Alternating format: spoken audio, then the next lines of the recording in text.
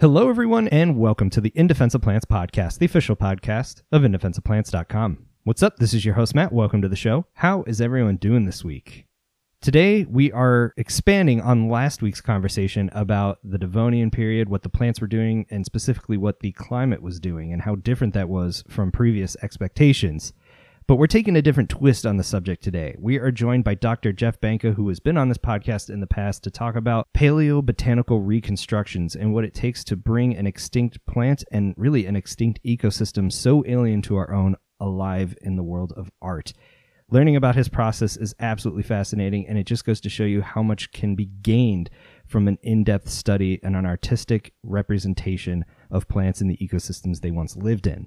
Before we get to that, I just want to say if you are enjoying this podcast, please consider becoming a patron over at patreon.com/indefenseofplants. I cannot do this podcast without the support of my patrons, and I thank everyone who has supported it each and every month thus far. So if you would like to ensure that this show has a future, consider becoming a patron today. But I don't want to keep you from this amazing topic any longer. Let's just jump right into it. Without further ado, here's my conversation with Dr. Jeff Banka. I hope you enjoy.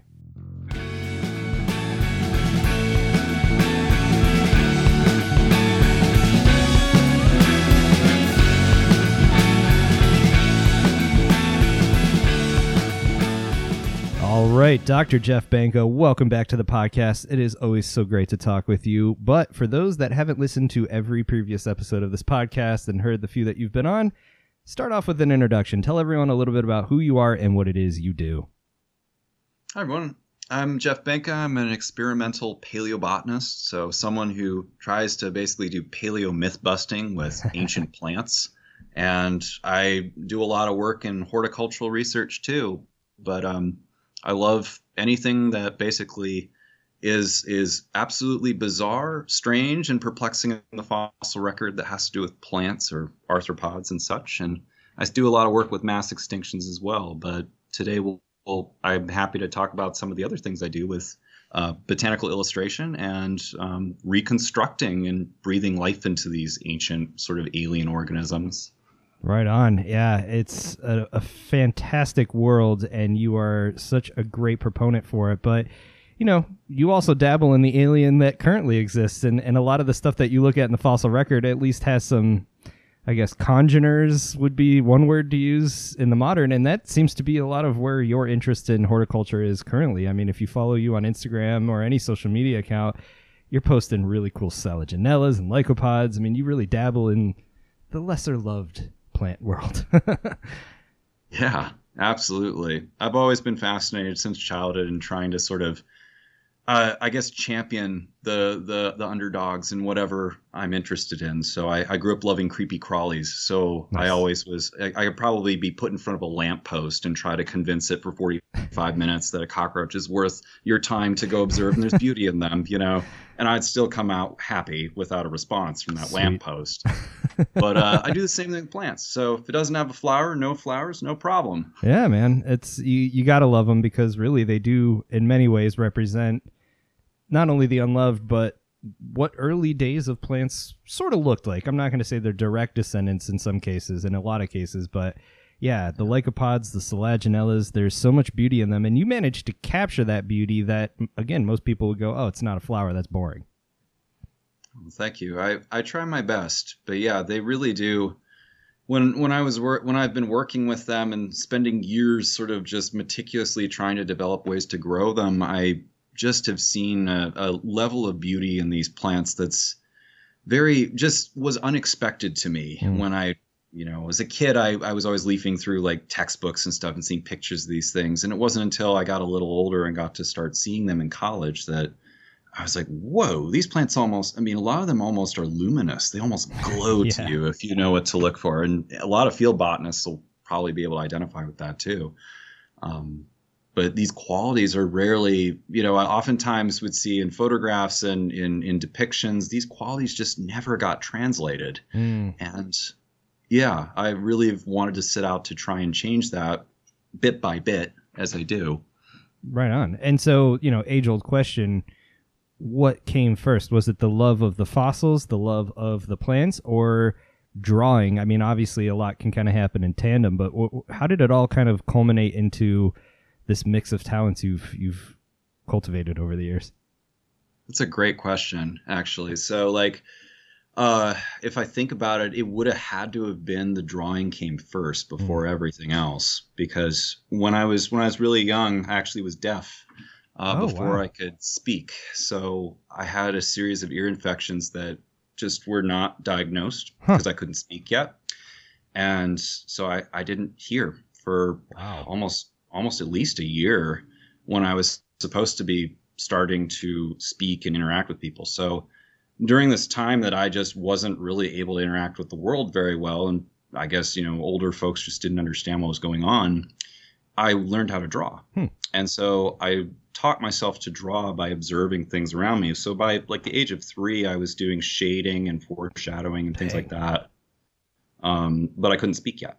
So drawing was sort of my medium for interacting with the world in a way. I could hear music a little bit at that age, probably, but not much more. And so the drawing really was something I just was always doing. And it was always this way of how can I capture, the beautiful things that I see around me as best I can and represent them. And so that was probably the first thing.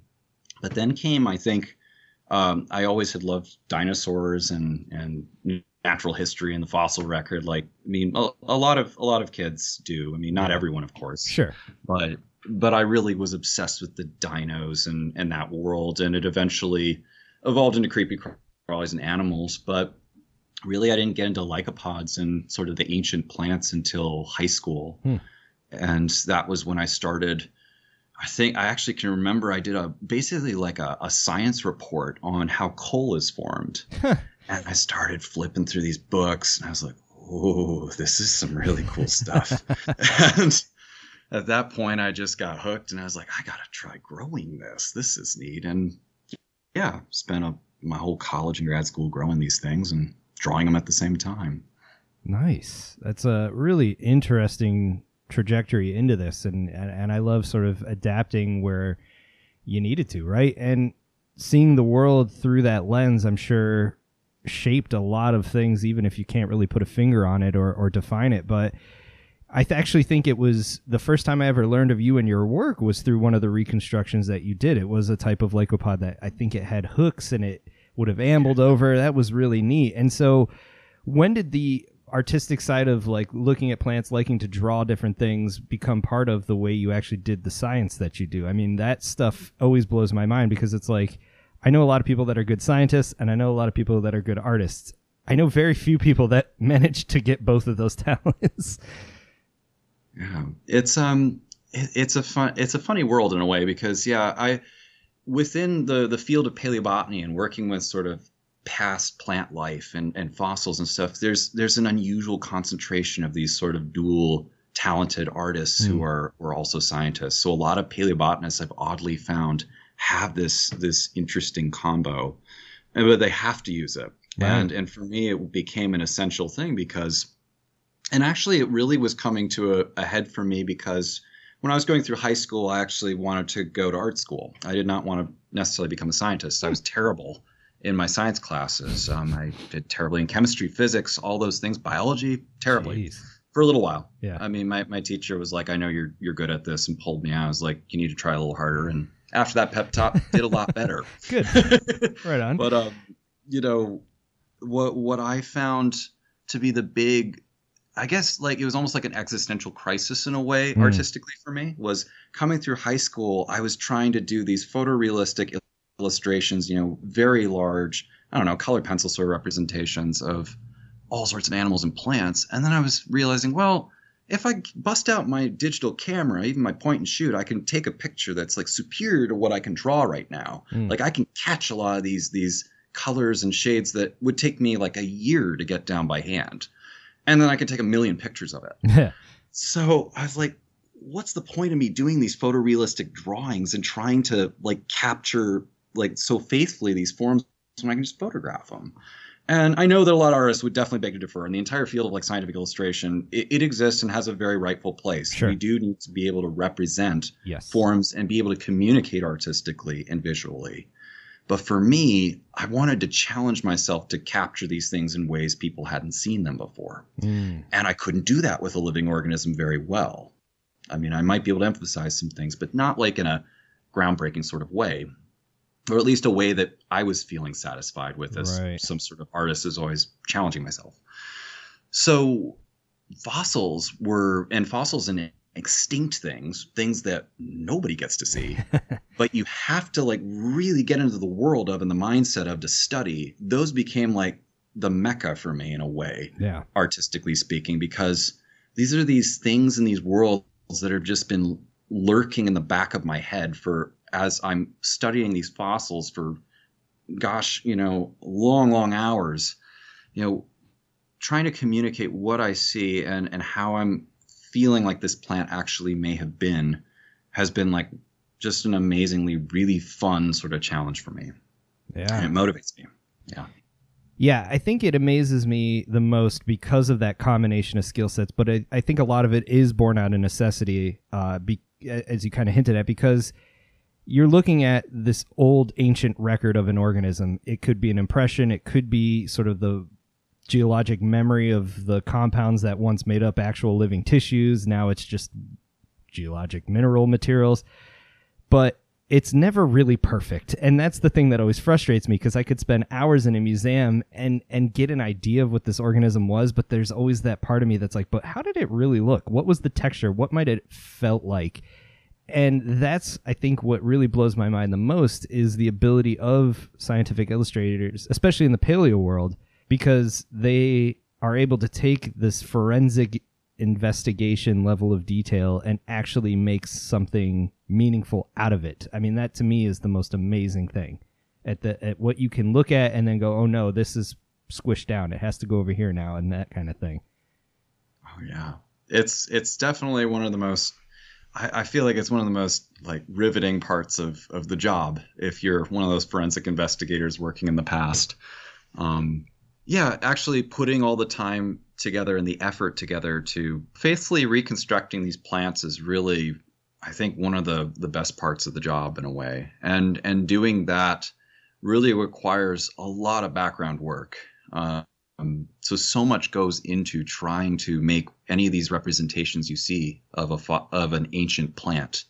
And it also depends on the time too. So there's a long history and tradition of these fossil plants being reconstructed. And there's very much like, it very much follows the same sort of story that dinosaurs, for instance, and ancient reptiles of many different groups have been reconstructed, in that we've learned more and more over time and have been fine-tuning our understandings with every generation of scientists that revisits the questions and turns over the paradigms of yesterday. But one of the things that really comes in is when you really want to make one of these faithful reconstructions, it just takes an immense amount of work on the background that nobody sees. Right, because I'd imagine you really have to understand the fossil itself, let alone comparing, if you are lucky enough to have multiple specimens of that fossil, just the hours of spending time just looking, let alone trying to understand what each part was, where the orientation might have been, and then interpreting some of that, especially if it's a more elaborate fossil. And, that emphasis on the hours of time and effort you don't see when you get a finished product. It's one thing to appreciate, wow, that's a beautiful piece of art and it's meaningful in a biological context, but boy, endless amounts of time scrutinizing, stressing, and trying to figure out what is right and where it's okay to take that artistic license. Yeah. And it's something that it's difficult to sort of communicate through the picture itself. So, if you see reconstruction that'll come out with, a new species that's discovered or something like that, a lot of times we'll be like, oh, well, yeah, that looks like a big leafy magnolia or something like that. It's like, oh, no. They, au contraire, that's not exactly that. And they really put a lot of effort into those minute details that do distinguish it, that no living, let's say in this hypothetical, there's no living magnolia that has all those traits. Right. it looks like something that you'd see today, but there's like something very slightly off about it in many of the cases of these extinct plants. And that's that slight. There's always what we call the pull of the present is a constant tug of war when you're trying to reconstruct the past, and basically seeing the world around us as we see it today and figuring that everything kind of looks the way it does today. If things in the past would have looked like a lot of the living things today. That's sort of an assumption that we have, but it's not necessarily true, because we're dealing with entirely different planets, really. I mean, it's almost as if you were space traveling, because the world is changing. You know, the atmosphere is different, the continents are different, all of the just entire stage is changing. And so the rules change, and things don't always need to be exactly like they do today. And when I talk about that sort of principle becomes a lot more, I think, a much bigger wild card when you're in the field of trying to reconstruct large animals that are extinct, like dinosaurs and such, where if you don't have the right fossil material and you don't have the right evidence, you don't know exactly what colors they are sometimes. I mean, you can infer. Sure. You might not always have a mummified dinosaur where you even have the skin texture. You just have to infer from other ones that are known. And then it becomes kind of this situation where you try and make it as reasonable as you can, but your audience might criticize the heck out of you if you decide to take artistic license. Right. And an artistic license can be extremely variable in this, in that you might decide, well, this dinosaur looks more like a turkey. In my view, it looks more like a turkey, so I'm going to reconstruct it more like a turkey. And everyone's like, no, of course it's not a turkey. And it's like, well, none of you were there. Right. So this artistic license is almost like, you know, it's not even really artistic license anymore. It's just that, well, I'm the one drawing it, so I kind of want it to look this way. Right. And they might actually be right. Who knows? Yeah. We don't really know. And I don't mean to trivialize that spectrum of it, but it sort of illustrates the idea that there isn't really a right and a wrong way to do a lot of reconstruction work in some of these groups of organisms, because our knowledge, as you were saying, is so patchy. Yeah.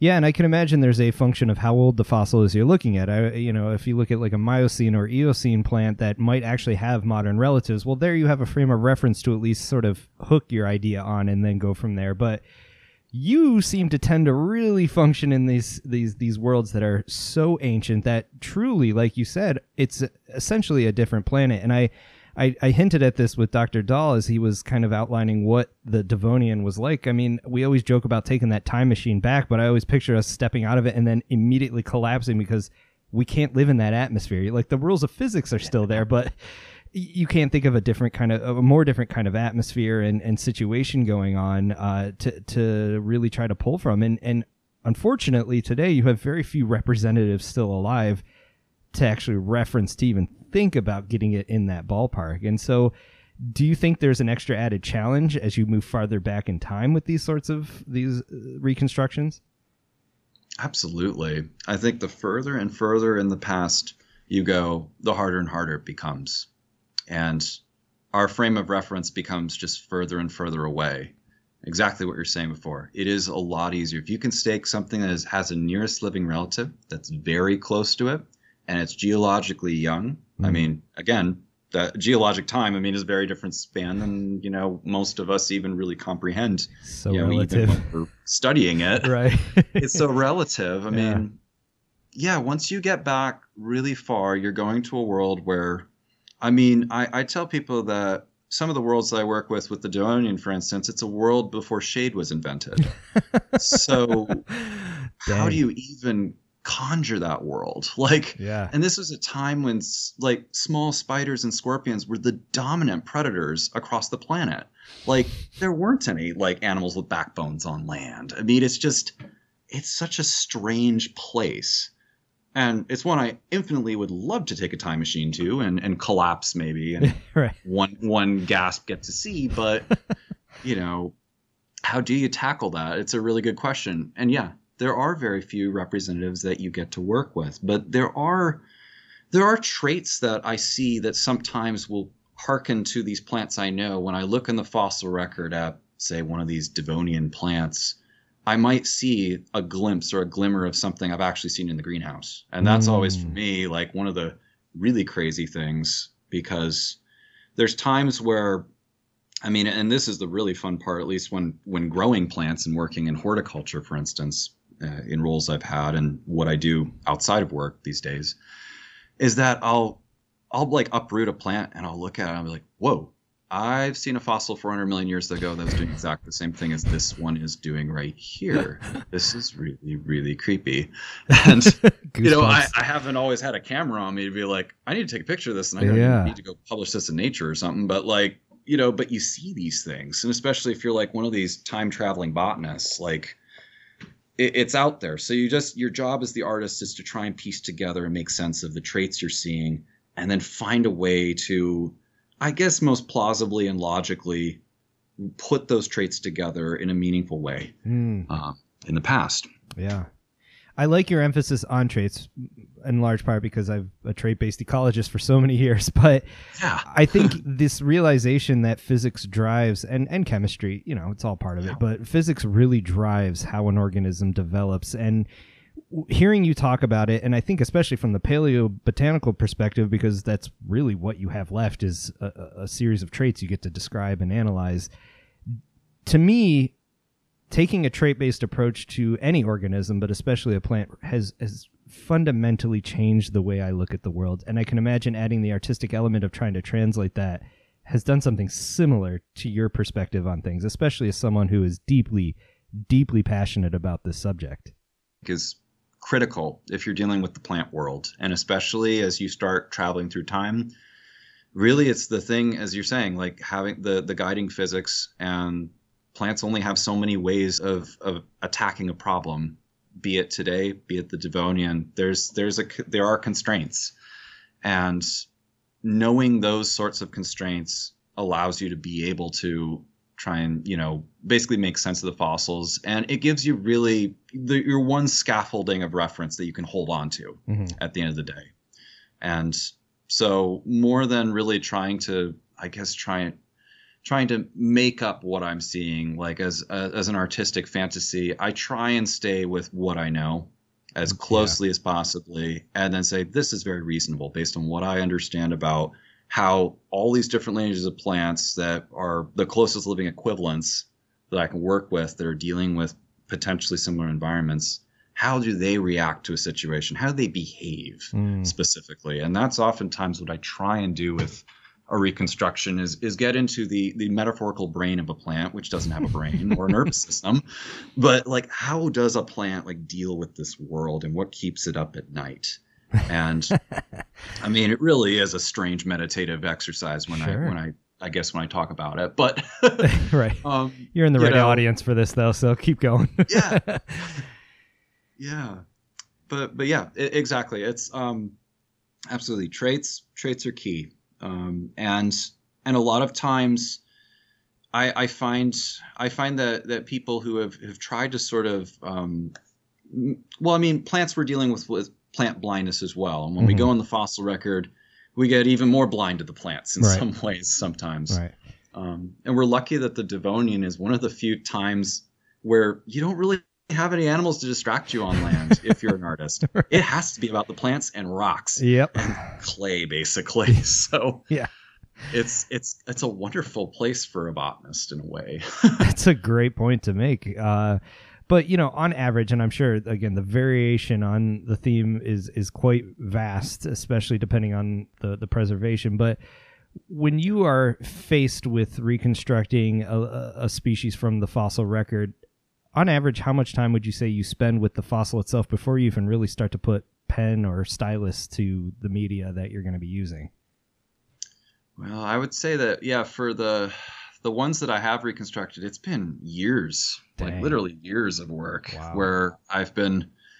So I did a reconstruction of a early Devonian lycophyte that had these hook-like crazy complex leaves years back, and that one, I think I spent most of my undergraduate career studying that plant. I mean, I had all these other things going on at the time, but but that I was looking at those fossils all the time and doing all these crazy measurements on them, and what came out was literally I decided to take this approach where we use a technique called morphometrics, where you're taking the measurements of traits. So characteristics that you see in the fossil of a plant, in this case. You can do morphometrics on modern plants too.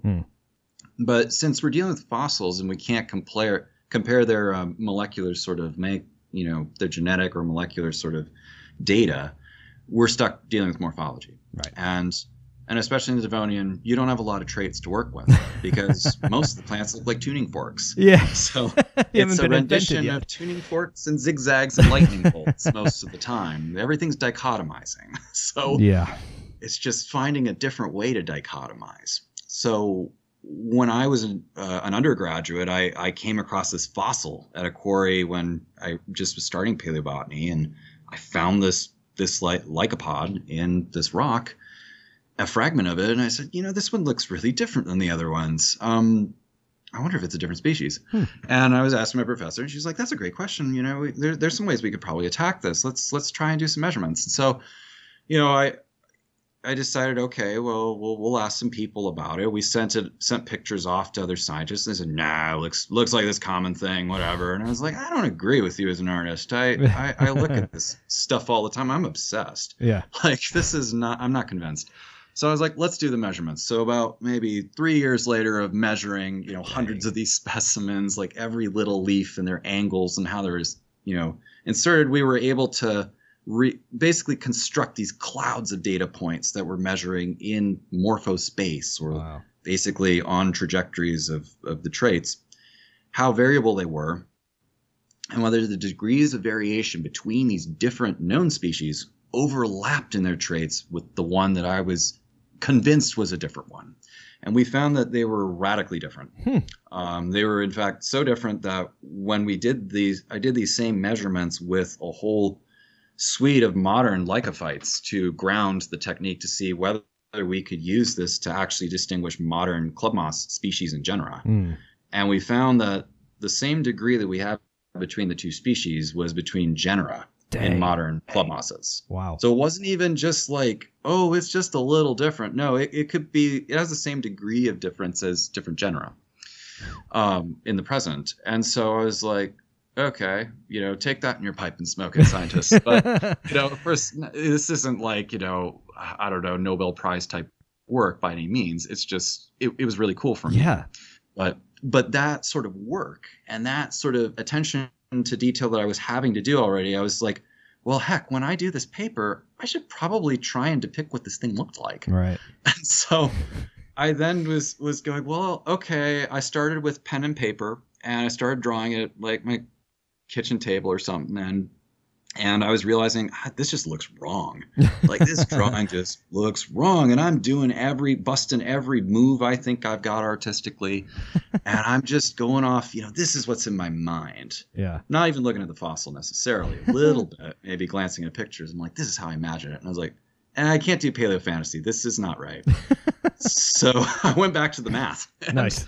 I went back to the data we had, and I was like, you know what? I'm going to look at all these angles and stuff, and I'm going to average them out and make a non-distorted, fake fossil on the computer, and then try to convert it from 2-dimensional to 3-dimensional based on the angles of the spirals along there. And when I went through all the work of doing this, what resulted was I ended up going into a vector program, Adobe Illustrator, and just doing these vectors and creating this crazy vectorized plant that was just, it looked like, I don't know, it just looked like something on acid. It was crazy looking. And it was totally not what my artistic, mind was thinking this plant would look like. It was way crazier than anything I could have imagined.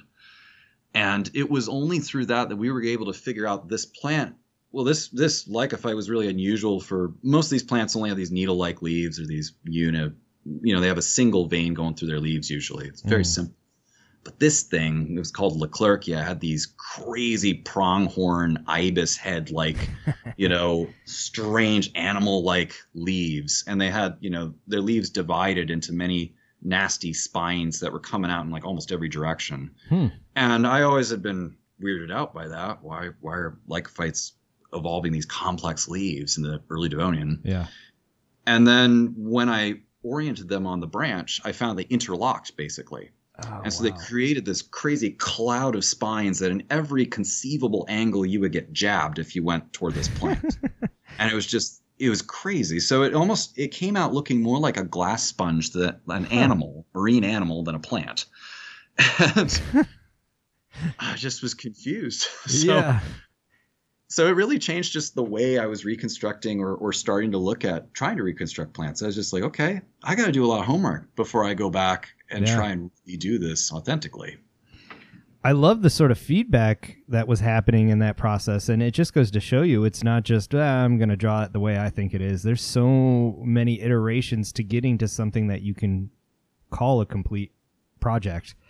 But you learn a lot about the organism in the process of doing this. I mean, just looking at the angles of the leaves and the way they're oriented, that brings up so many new questions of like, why did it have to look like this? What selection pressures pushed it this direction? I mean, that to me is an incredible output of an artistic endeavor.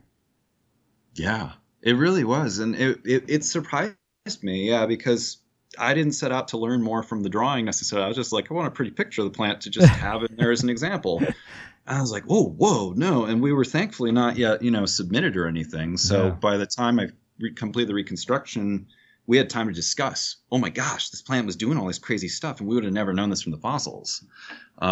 So there is I would say, based on that experience, there's a real power to scientific illustration actually being a way to actually inform science and create new understandings. And on that note, too, in more recent years and working with folks actually working on reconstructing Devonian climates, I'm starting to realize that how we reconstruct plants is extremely important to how people modeling atmospheres are looking at the world, and the inputs to their models actually depend on those artistic representations, interestingly. Yeah.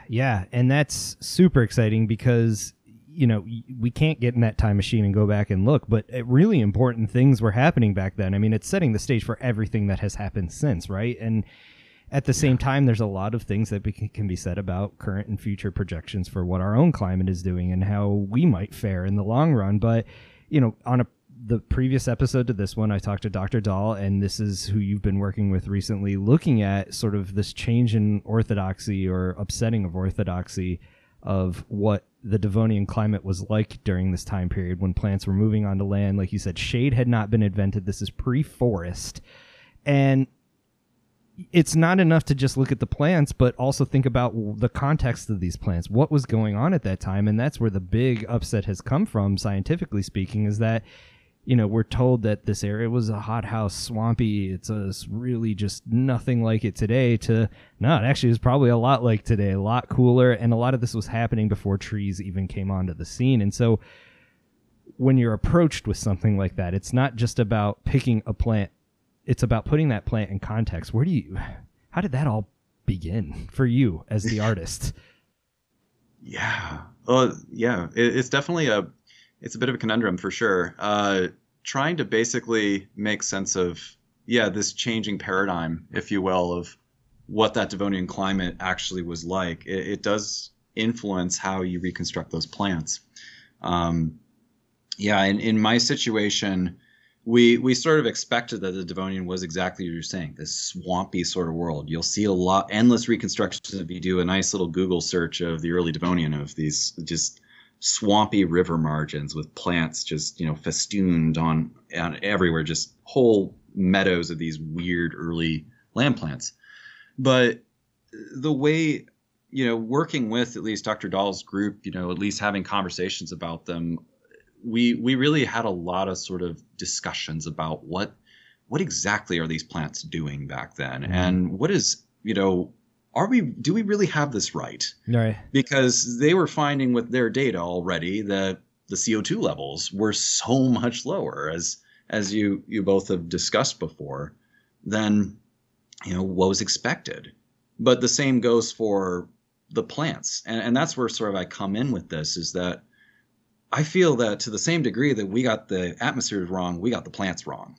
And we still have the plants wrong in ways. I really do think that. And I don't know that for sure for all of our plants. There's certainly many different plants that have been really well reconstructed, and we have great deposits. So the Rhynie chert is really the, in Scotland, I believe, is the sort of mecca for understanding at a cellular 3-dimensional level what these plants looked like. But when you start moving away from Rhynie and you start getting into these places where you just have 2-dimensional compression fossils, you're dealing with fragments most of the time. Yeah. So it's very rare that we get a glimpse of a whole plant reconstruction. There have been a few. Right. And those have, every time one of those has been discovered, it's just totally turned things on its head about what we thought about that plant before. Yeah, I've seen some of these in person. I come from the land of Devonian shale deposits, and you really do just see these little fragments. You're like, I could tell you that was probably plant material, but what it belonged to, what the context of it was, how big it was, that's the part that blows my mind is when you are trained in paleobotany or really any paleontology, the eye you get for these intricately minute, almost unseeable details sometimes, and being able to infer what that structure was, where it might have fit, and if you are lucky and you hit the gold mine, you find a few pieces that might have well, this was attached to something like this. How do you begin to even start to pick a plant for this project to put it into context? Because A, you're dealing with probably more fragments than can be described, and B, a suite of different organisms that are plenty good fodder, but you kind of have to work with what you have, I'd imagine. So, yeah, that's another really good question, because when I was basically, I went out and visited Dr. Dahl in Copenhagen, Nice. I think last summer, and we we got to talking about this study that was coming up that he and his group was putting out, and he's like, Jeff, I really want to see what a vision of this world looks like. Like, now that we're publishing this, like, I really want to see it. Like, would you be interested in like actually trying to take a stab at reconstructing what this Devonian world looks like now, based on this new information? I mean, I jumped at the opportunity. I was like, oh yeah, this sounds crazy. Sweet. And in fact, this is not only that, this is so consistent with all these observations I see with modern lycophytes. This world makes a heck of a lot more sense to me now. Now that you've basically put these things together at the CO2 levels, I'm like, yeah, because I mean, one thing, for instance, is that modern lycophytes, they do not like growing in steam baths. They do not like hot temperatures. They do not like really, really swampy, muggy, still air situations. They like being in awesome places to do field work. They love being at the mid elevations of tropical mountains, Paramos, just places where it's nice and breezy and you can take a jog out there. And I mean, like, every time I see lycophytes, I'm usually in a pretty place. I mean, either that or you're out strolling in the woods, in the East Coast in a hardwood forest. And they're lovely places to be a lot of times. Yeah. Can confirm. But they're not these sort of swampy little, I don't know, like alligator plants or something. Like, they're just... Yeah, you're not the Fakahatchee. Yeah. Right. And there certainly are some that can take to those conditions. Like, I think of our bog club mosses and things like that. Sure. But they're not really the norm for the whole group. And so, yeah, when Tyson and Dr. Dahl was basically saying this, I was like, okay, well, let's now do a little makeover on the plants too. So we're going to do a makeover of this planet. Now I'm going to really try and take a stab at what these plants look like.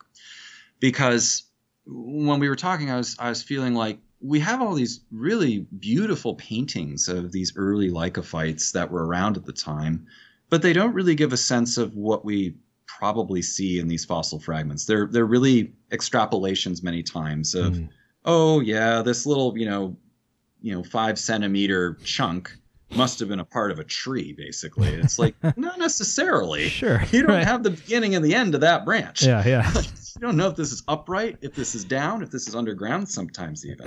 Yeah, that's true. And we've known lycophytes from this time to do all three.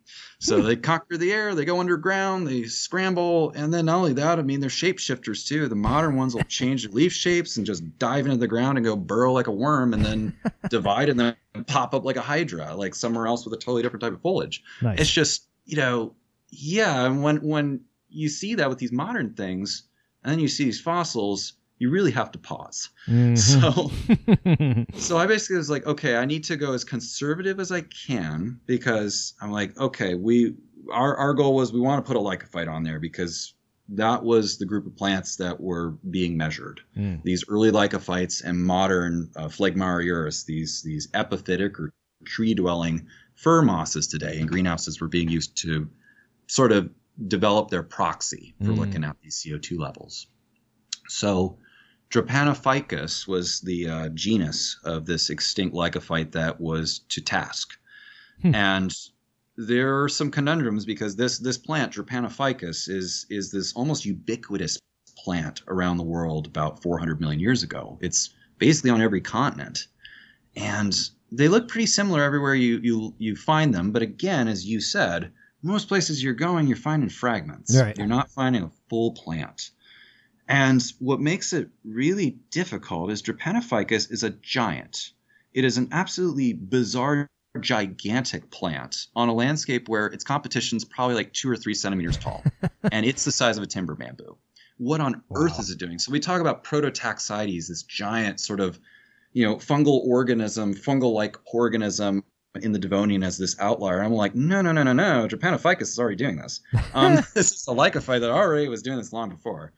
And we don't even talk about it. Right. And so it's this giant sort of balloon plant that's kind of everywhere and has spines all over it, but no leaves. So I basically had to figure out, well, what did it really look like? And looking at previous reconstructions, everyone described it as a shrub, basically. It's this big bushy thing with these coral-like – it's basically like if you took a Hupersia, a little fir moss that you would see – hiking out in the Appalachians or something like that, or a terrestrial Phlegmariurus fir moss from the Paramo in South America. And then you just spliced it onto one of these fanning club mosses from the Northeast. So like something like Diphasiastrum, what they call ground cedar. Yeah. And you can see where the scientists were kind of thinking, the artists were drawing inspiration from this when you look at this. And I'm like, but that's not the fossil. Again, that's what I was doing originally. I was like, I just want to make a fanciful plant. And then I knowing the modern ones, I knew I failed because I was like, I'm not convinced by this. This doesn't look real. I mean, I've seen lycophytes do weird things, but this doesn't look real. Yeah. So for Drepanophycus, I was actually at quite a loss for a little while. It took me months to really put together what I felt this plant was going to be. And that was drawing upon fossils from all over the world. I mean, I wasn't necessarily going out and visiting museums. Sure. But I had a lot of images from a lot of different papers that were showing different parts of the plant. Nice. And then was able to put it together. And what I found was that it was just not at all like, again, what I thought it would be. Because these things, we think of them as having these little simple spines all over them, but there are members of this genus, Drepanophycus, that have these gigantic, almost leaf blade like what we call enations, or these sort of extensions of the outermost tissues that look just like leaves.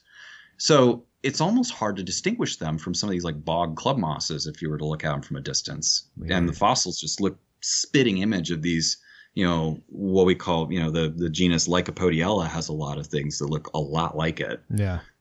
But they're not true leaves. And exactly as we're looking at traits, it's not a leaf, but it's another part of the plant's acting as a leaf. Yeah.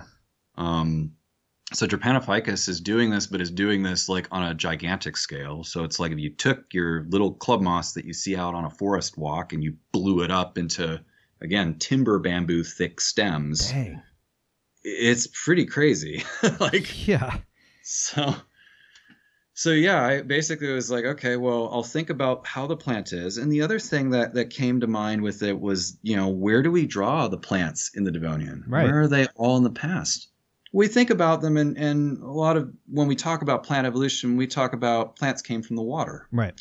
And that, well, since they came out of water, the earliest plants were probably bryophytes and their relatives and such, and they didn't have these lignified tissues for transporting, plumbing water and nutrients to their systems. So they were bound to water, and they couldn't be anywhere away. Mm-hmm. Anyone you talk to studies bryophytes will viciously viciously put this down. Has happened to me. Can confirm. Rightfully so.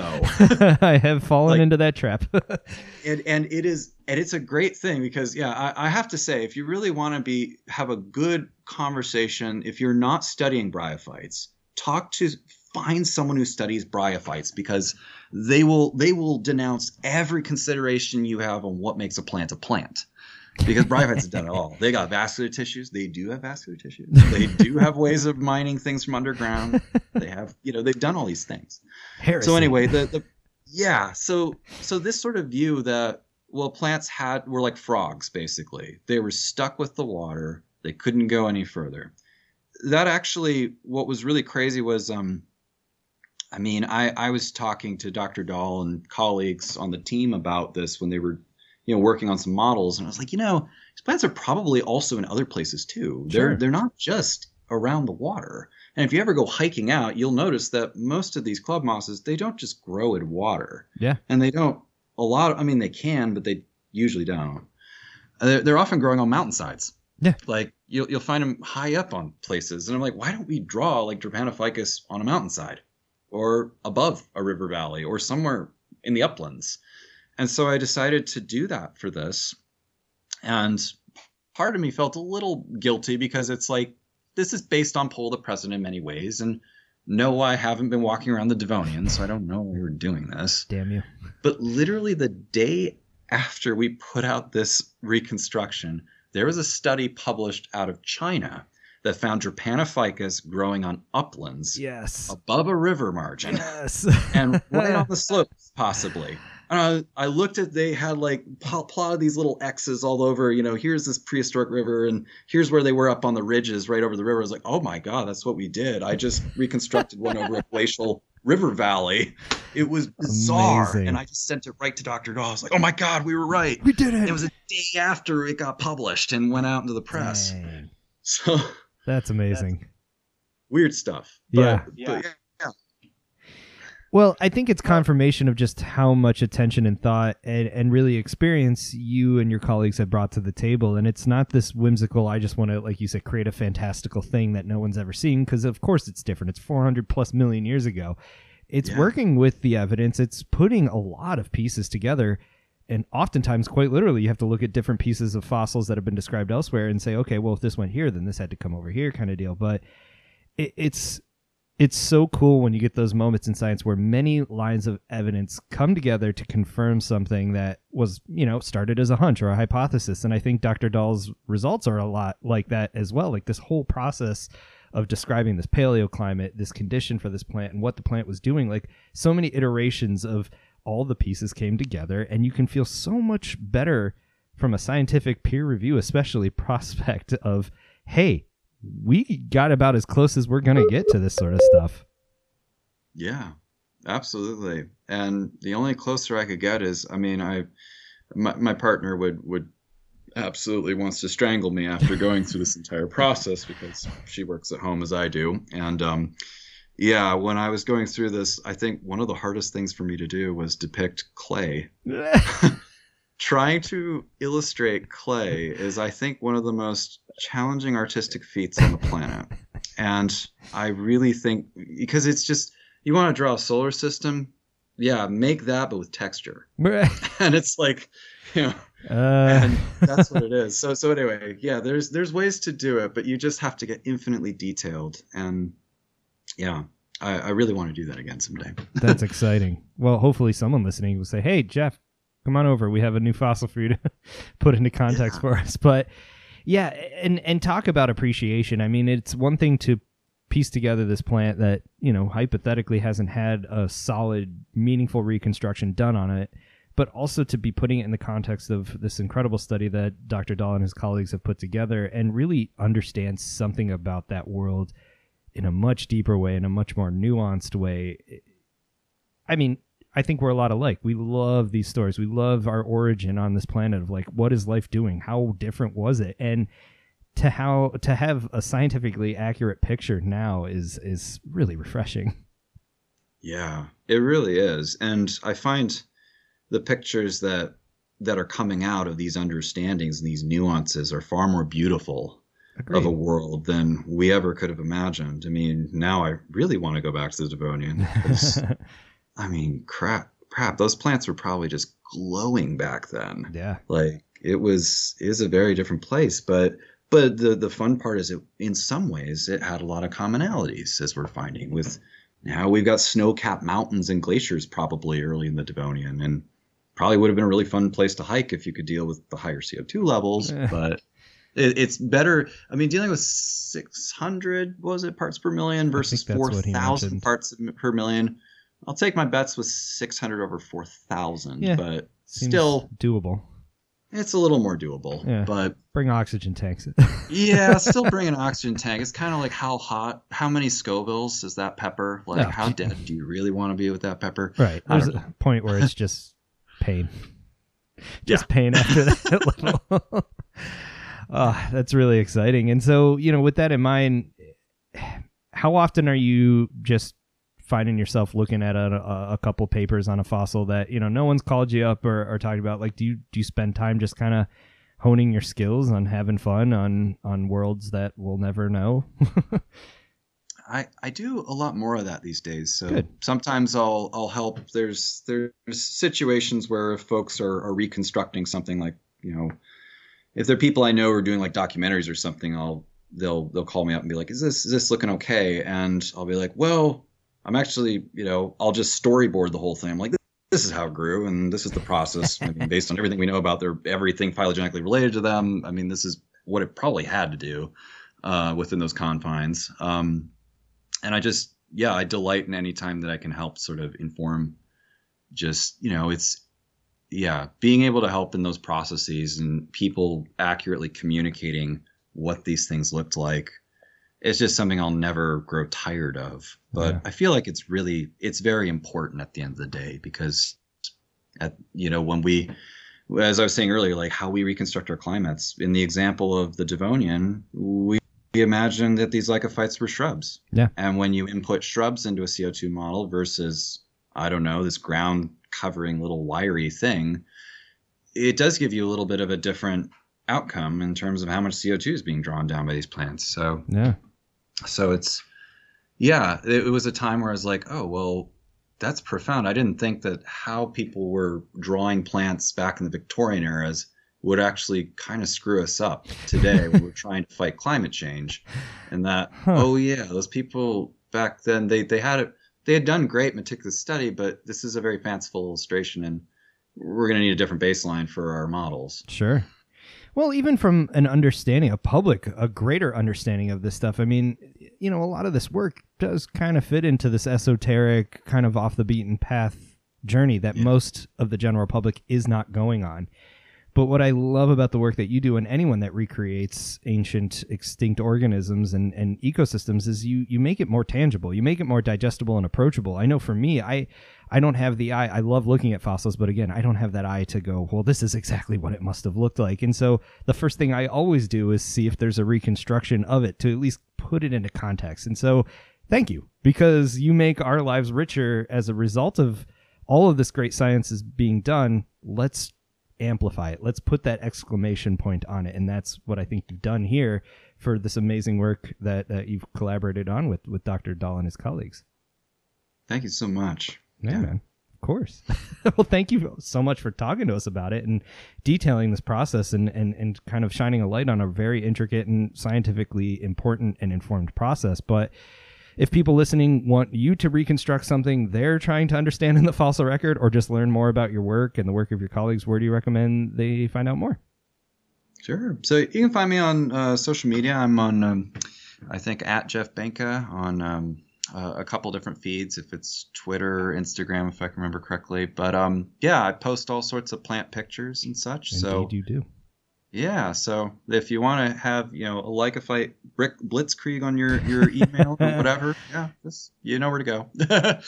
Excellent. And again, I'll save everyone the trouble of trying to find that themselves. I'll put up links to everything. But Jeff, again, thank you so much for taking time to talk with us. I really appreciate it. And of course, it's always a pleasure getting to talk with you and learn about your process. Anytime. It's always a pleasure, Matt. And thanks so much for having me on. Of course. Anytime. Cheers. All right.